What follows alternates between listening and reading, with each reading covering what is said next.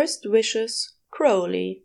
A Good Omens Podfic, written by Satinsunset, read by Jub. The Garden of Eden, 4004 BC. It isn't so bad at first. Earth is new and exciting, and the honor Aziraphale felt at his new title of Angel of the Eastern Gate, and didn't that just have the most wonderful ring to it, eclipses any restlessness he might feel about the long, interminable hours spent mending gaps in the gate and listening to Adam and Eve copulate with unceasing frenzy. He even receives a flaming sword from the Almighty herself, which turns out to be a massive inconvenience to haul around all the time, but he appreciates it all the same. A week into creation, Hell sends up its own representative, a reptilian-eyed, russet-haired demon by the name of Crowley, who can shapeshift into a gargantuan snake at will. "Oh!" exclaims Aziraphale the first time Crowley demonstrates his talent. "Oh, how lovely!"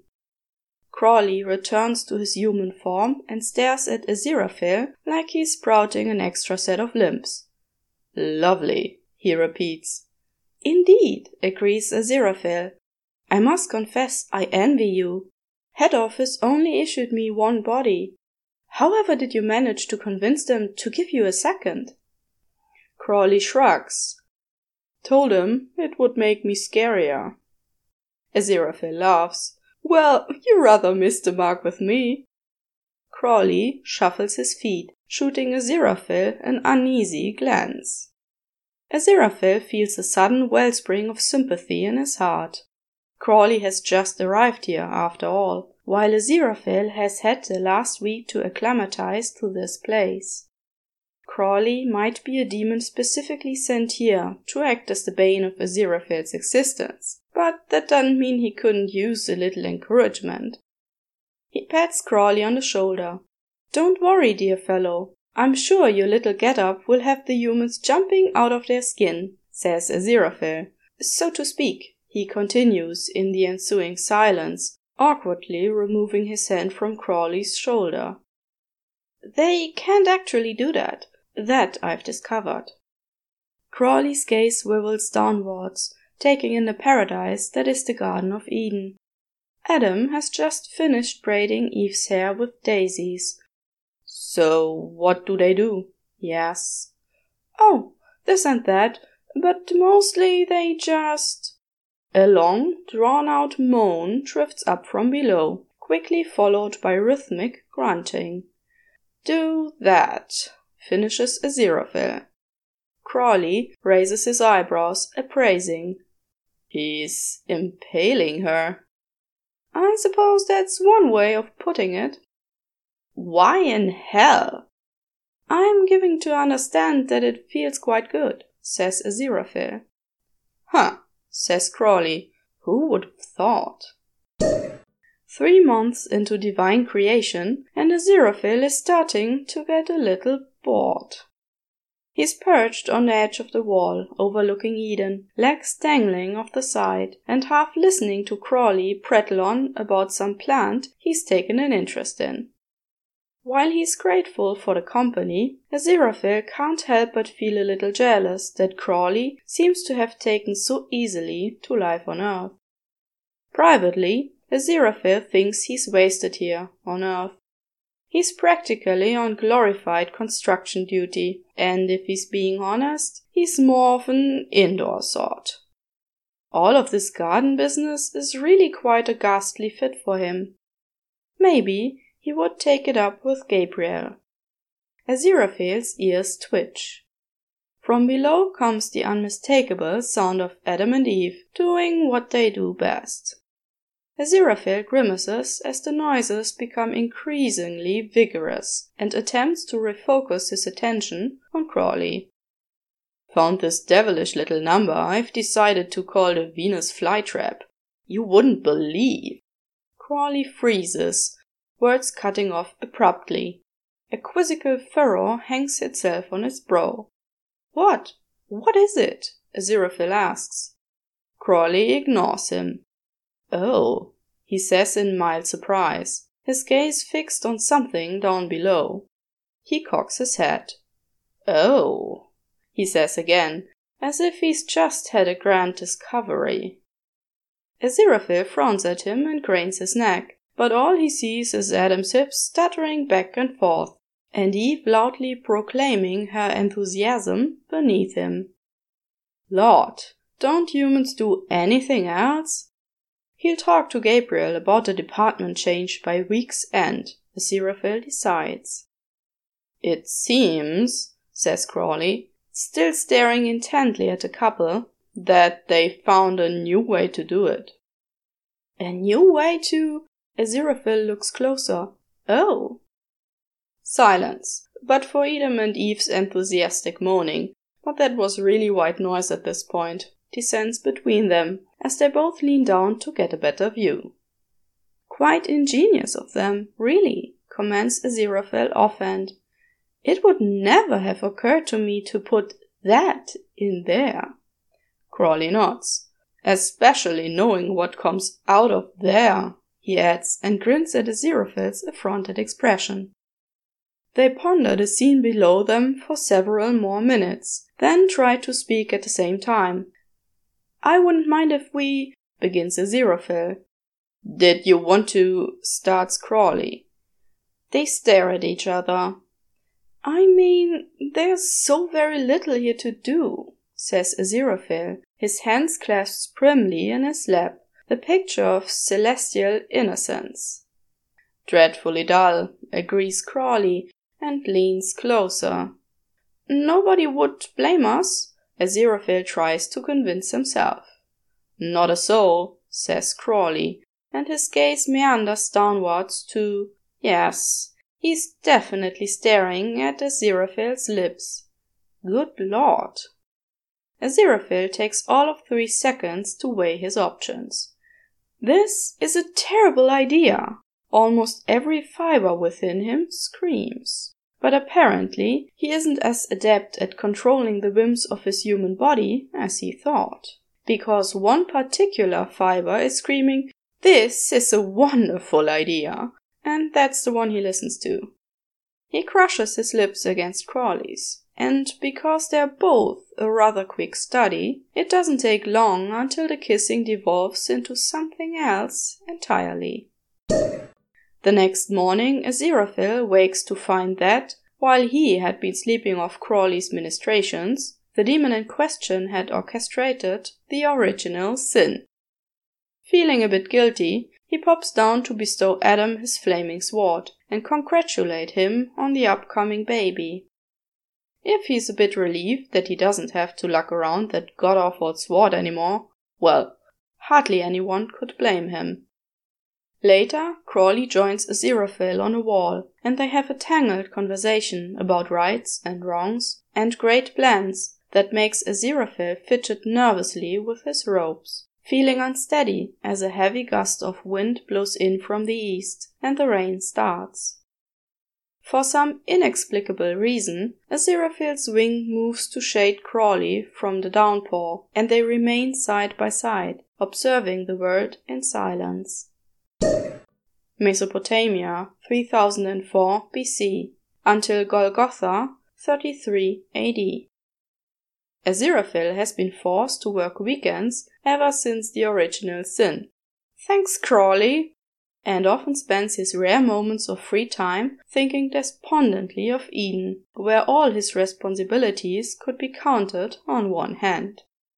But he's an angel, and he's been put here for a purpose, so he throws himself into his work with as much eagerness as he can muster. If it's a little lonely at times, well, he wasn't put on earth to make friends. He's embarrassingly excited whenever he runs into Crowley, nay Crowley, even if all the demon seems to do is say awful, thought-provoking things about morality that make Aziraphale's throat feel like it's swelling up. It's not for him to question the Almighty's intentions, but it seems that wherever Crowley goes, the seeds of irreverence are planted. And really, Aziraphale reasons, if God didn't want him to talk to Crowley, she should have sent more than one angel to earth, because life was rather unbearable without anyone to talk to, and he certainly couldn't confide in any humans, short-lived as they were. Crowley was all he had. He thinks Crowley probably feels the same way about him. Rome, 41 AD. Neither of them mentions what happened between them until Rome. For his part, Aziraphale has tried to put it behind him. It had been a momentary, and admittedly enjoyable, lapse of judgment that he would not, under any circumstances, allow to happen again. Plus, Crowley hadn't seemed at all interested in another go in Mesopotamia or Golgotha, no matter how long Aziraphale's gaze had lingered, or how guilelessly he'd bit his lips at him. In the end, it takes Aziraphale a dozen oysters and a full bottle of Petronio's signature sweet white wine to gather the courage to bring it up. "Remember that time you made me come so hard I forgot my name?" Crowley chokes on the oyster he's eating. "What?" he asks between coughing fits. "It looks like this bottle's done," says Aziraphale brightly. "Isn't that a shame?" Crowley signals for another bottle to be brought over, along with several slices of honneyed bread to share, and Aziraphale pretends not to notice that Crowley is uncharacteristically quiet during the rest of the meal.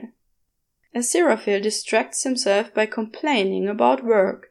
He's been sent to influence the boy Nero, who, it turns out, is quite the spoiled brat. "And how about you?" Aziraphale asks when they've wrapped up their meal and Crowley is walking Aziraphale back to his estate. "How goes your temptation?" Crowley is silent, lost in thought. "Crowley?" prompts Aziraphale. "I remember," says Crowley.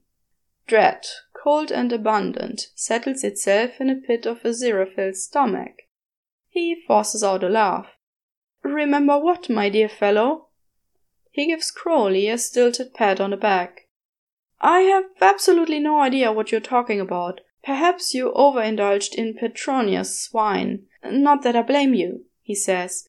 "It's truly the best in—" "I thought we were pretending it never happened," interrupts Crowley. Aziraphale swallows, scrambling to avoid what is surely impending doom. He really ought to have sobered himself up after lunch. He's no use in this state. "I mean, you could have said something earlier. You can't just expect me to make the first move all the time. Now hang on just a minute. And I'm always the one seeking you out. If I hadn't found you in Mesopotamia or Golgotha, who knows how long we would have gone without seeing each other." Aziraphale, rather fed up at this point, grabs Crowley by the shoulders and gives him a firm shake. "You had to have noticed I was making eyes at you the whole time," he exclaims, then flushes all over. He lets go of Crowley and steps back, scratching the back of his neck. Crowley gapes at him, jaw working like he's trying to pluck a reply out of thin air. Aziraphale is about to tell him to forget it and beat a hasty retreat when Crowley finds his voice. "Well, excuse me," Crowley says in a tone that demands the opposite, "but a devastating flood and a crucifixion do not lust inspire," Crowley declares. Then he frowns, holding up a finger as if to tell Aziraphale, "Shut up, I'm thinking." "Actually, never mind," says Crowley finally. "I get it about the flood thing. Totally hot." Aziraphale's throat goes dry, and the lie slips out of him before he even knows what he's going to say. "I heard that God might be planning another great flood." "Is that so?" asks Crowley, eyes twinkling as they peer at him over the top of his sunglasses. "Mm-hmm," hums Aziraphale, suddenly rather nervous. She wants everything gone. Hundreds of thousands dead. You know how it goes." Crowley steps into Aziraphale's space. "A lawsome business," he says, his voice low and soft. "Just terrible," Aziraphale agrees, struggling to follow the thread of the conversation as Crowley pushes him back against a marble column. I'm practically beside myself with grief, murmurs Crowley, then kisses him. What do you say? Crowley says when he pulls back, voice hoarse. We make like the animals on Noah's Ark and… Oh, do be quiet, says Aziraphale, and miracles them to his chambers, where they do, in fact, make like the animals on Noah's Ark. They spend the next several days together. Aziraphale learns that Crowley is really quite a generous lover, and he gets charmingly sulky when you mention it to him, and besides that, a rather solid fellow once you got past the constant blaspheming. Of course, Crowley is still a demon, and Aziraphale is still an angel, and if Aziraphale thinks too hard about what they're doing, he gets that odd feeling in his stomach, like he's drunk too much alcohol, and perspires unattractively. As such, it's almost a relief when Aziraphale is called away on business. It would be a relief if it wasn't such a crushing disappointment. You could always put it off a couple of days, Crowley suggests. They're lying in bed. Crowley is idly running his fingers through Aziraphale's hair, and Aziraphale is doing his best approximation of a satisfied house cat, sighing in content, senses half blurred by sleep. Don't tempt me, Aziraphale mumbles without thinking, and Crowley's mouth twitches. But that's my job, Angel, Crowley teases. Aziraphale makes a grumbling noise, and burrows his head deeper into the crook of Crowley's neck. Aziraphale is painfully aware of how domestic the whole scene is, but it's hard to care in the afterglow. Even Crowley is all soft at the edges, gentle where he should be biting, considerate where he should be wicked. Not that Crowley has ever truly seemed wicked, Aziraphale thinks to himself. It's all very confusing, and head office would have a field day if they found out. Really, it's for the best that Aziraphale has to leave. The next morning, Aziraphale wakes to an empty bed and a note on his bedside table. Didn't want to tempt you to stay longer. All the best, which is crossed out. Wait, that's not very demonic of me. Worst wishes, Crowley. Aziraphale spends an inordinately long time grinning down at the paper like an idiot, before folding it and carefully tucking it away between the pages of his first edition Meditations. Marcus had given it to him as a thank you for proofreading. Then he sighs, shakes his head free of thoughts of Crowley, and miracles himself far, far away. The Kingdom of Wessex, 537 AD. He doesn't see Crowley for the next several centuries. Crowley, is that you under there? Aziraphale asks, pretending to forget Crowley's new name. Just because he's an angel doesn't mean he's above a spot of mischief. Crowley, Crowley hisses, and Aziraphale stifles a grin. Crowley's gleaming yellow eyes are unmistakable as he lifts his visor. Aziraphale is overcome with the sudden urge to rush over to him and give him a great big hug. The thought freezes his feet in places. They get to talking. So we are both working very hard in damp places and just cancelling each other out, says Crowley, who has always had a penchant for cutting straight to the heart of the matter. Be easier if we both stayed home. The suggestion hangs right between them. Aziraphale thinks of Crowley's mouth on his, Crowley's slick fingers working him open, the sound Crowley makes when he's just on the edge.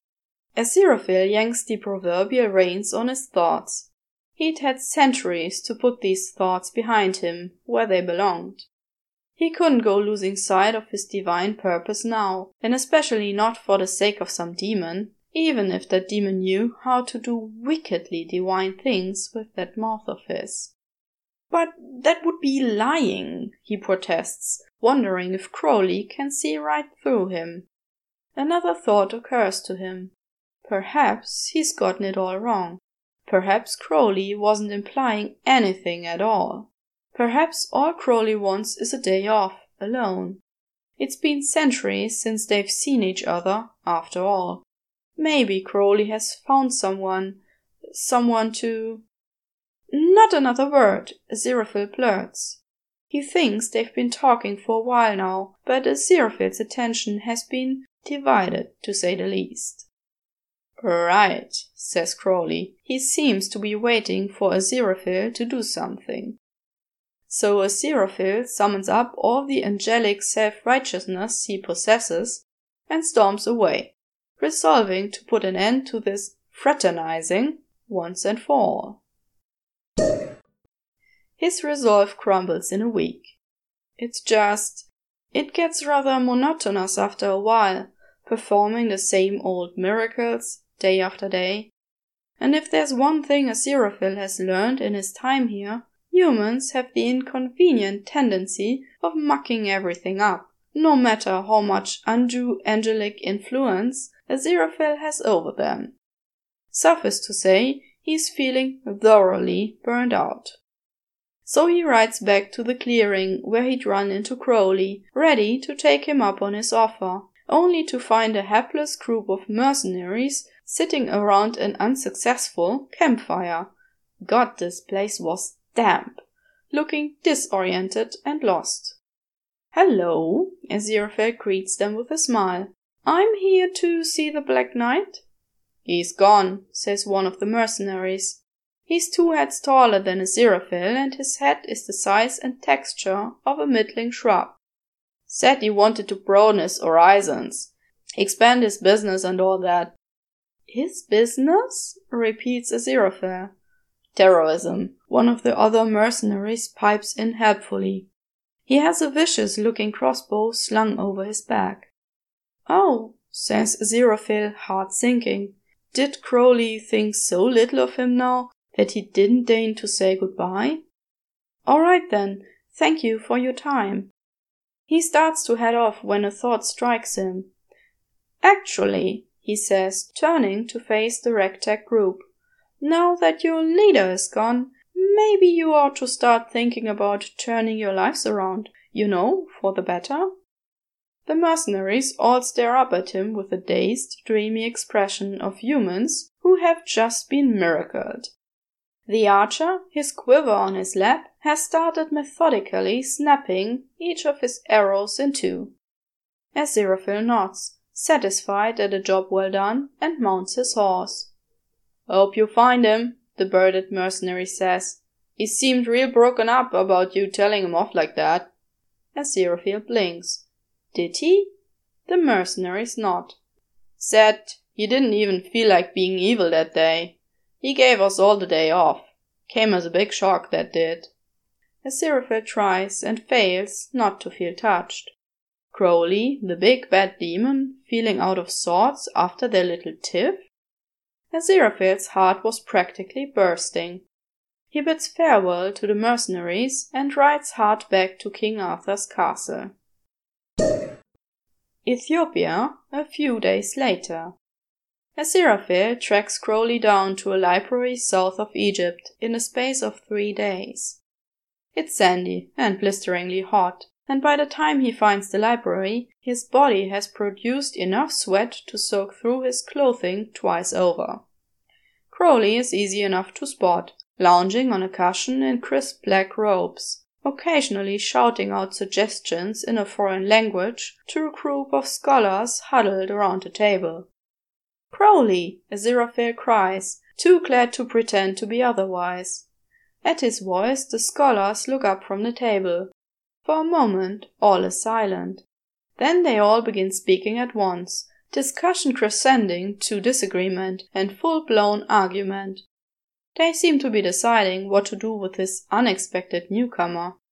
One of the scholars, a pudgy, dark-skinned man dressed in rich green hues, yells something rather angry-sounding and points a thick finger directly at Aziraphale.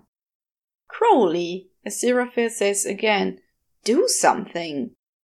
Crowley heaves a sigh and pulls himself to his feet with the grudging resignation of a child yelled at by his mother. He puts an arm around the pudgy man's shoulders and whispers something in his ear. The man glances between them, curious, but seems to be placated. He says something to the other scholars and they resume their studies. Crowley saunters up to him. "What are you doing here?" Aziraphale demands before Crowley can open his mouth. "Desecrating the Bible," Crowley answers. He jerks his head at the scholars. "They are translating the Bible into Ge'ez. Thought I'd try to work a couple of sins into scripture." Crowley narrows his eyes. "What are you doing here?" "I didn't think I'd be seeing you for another couple centuries," he shrugs, give or take. Aziraphale suddenly feels very ridiculous. Had he really just chased Crowley across the globe like a lovesick puppy? How is Aziraphale supposed to explain his presence? He certainly can't tell him the truth. And what truth is that? Aziraphale thinks. That you missed him? He laughed in your face. "Angel," Crowley prompts. His arms are crossed over his chest, an eyebrow quirked. But Aziraphale thinks he can detect a sliver of worry on Crowley's tone. The words rush out of him. "I've been thinking about what you said." Crowley gazes at him silent. Aziraphale grasps for something to say. "Well, I don't know about you, but I could use a vacation. Or two," he adds with a stiff chuckle. "And I think you're right about head office. They hardly check up on me anymore.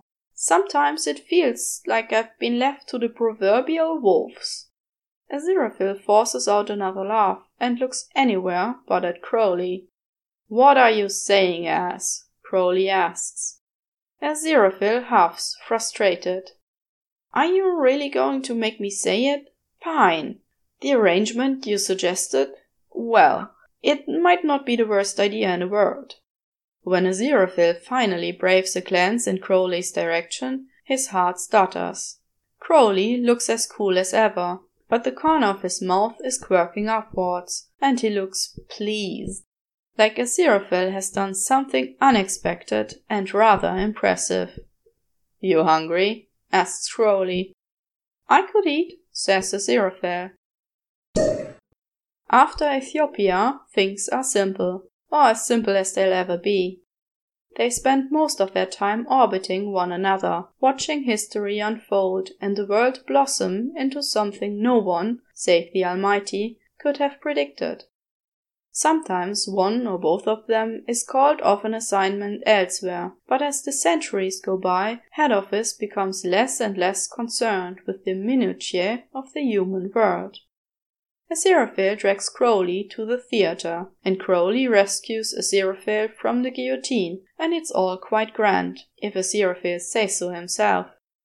They dine together, and drink together, and in between, Crowley keeps Aziraphale updated on all the new ways humans have learned to sin with one another. Often they go months, years, even decades without seeing each other. Aziraphale never strays, never wants to, but God only knows what Crowley gets up to. Aziraphale never asks. The question always dies in his throat before he can get the first word out. He thinks it's because he doesn't want to know the answer. Crowley is Crowley, scheming and razor-sharp and quick to anger.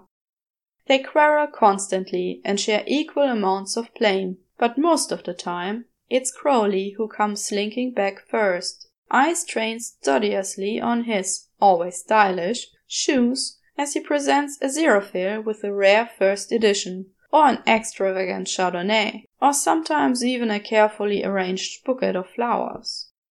They have a row over holy water in St. James Park, and Crowley tells Aziraphale, "I don't need you," while Aziraphale stalks off, and it puts Aziraphale off his game for nearly a century, until Crowley almost burns the soles clean off his feet to rescue Aziraphale in a church.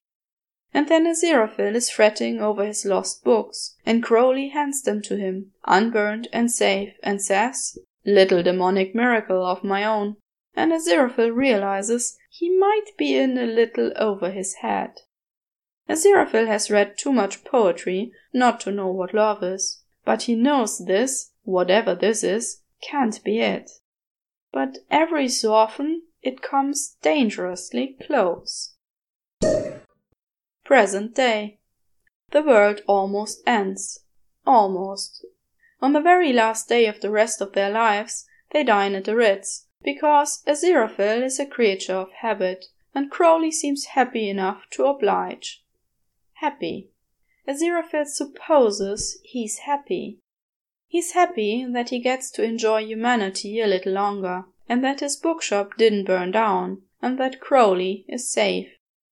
But he can't seem to shake the feeling that his whole world-saving business happened too quickly. That perhaps they'd missed something vital, and that despite it all, the world would be ending any time now. For a long time, life had felt rather like an endless roller coaster, replete with free falls and loop-the-loops that left Aziraphale winded, dizzy, and terrified. But Armageddon had come and gone, and Aziraphale had finally been allowed off the roller coaster and onto steady ground, only to find that he's forgotten how to walk. Crowley, he says, once they've left the Ritz and Crowley is pulling up to Aziraphale's bookshop. He's not sure what he's going to say, something nonsensical about roller coasters probably, but when Crowley meets his gaze, expression open and attentive and gentle, all of Aziraphale's tangled thoughts fall to the wayside. You must come in. I have a whole shelf of first editions to show you, all in pristine condition, practically like new. Sounds terribly boring, replies Crowley, and follows him inside. That night. Oh my God, breathes Crowley without a trace of irony. Where did you learn that? Crowley is lying down on Aziraphale's bed, stark naked and boneless, staring up at the ceiling like it holds all the answers to the universe. Aziraphale wipes his mouth with the back of his hand and tries not to look too pleased. He reaches out, tentative, to run his fingers through Crowley's hair. It's as shiny and bouncy as ever, and always seems to rearrange itself perfectly, no matter how much Aziraphale tugs at it. Crowley watches him in the dim light, eyes heavy-lidded but alert. Answer the question, Crowley says, voice like velvet. What? Aziraphale says, because he can't help but lose his head when Crowley looks at him like that. Crowley narrows his eyes and pushes himself up on his elbows. I asked you where you learned to do that. To do what? He asks bewildered, before he realizes what Crowley is talking about.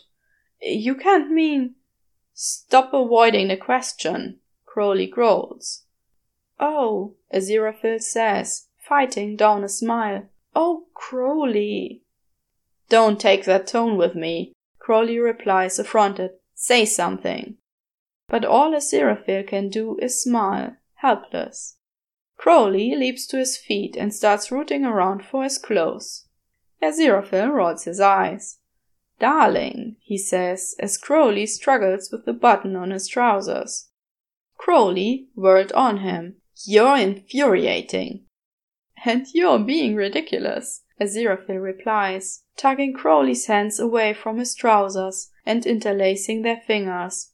I thought it went all without saying that everything I knew about these matters I learned from you. Crowley pauses, gaze darting from Aziraphale to their joined hands. Truly? Truly, Aziraphale repeats. Crowley sinks down next to him on the edge of the bed, looking sheepish. Aziraphale thinks about asking him, and you, where did you learn all this? But as ever, he can't get the words out. Crowley squeezes his hand, and Aziraphale thinks that it doesn't really matter, as long as he still has this. I was just making it all up as I went along, Crowley mutters under his breath, and frowns as if the confession had been drawn out of him at gunpoint. Aziraphale's chest floods with equal parts warmth, gratitude, and relief, and it's all he can do to squeeze Crowley's hand in return. He thinks they are both a little too caught up in the moment to do anything else. Crowley, says Aziraphale when his voice works again. Yes, angel.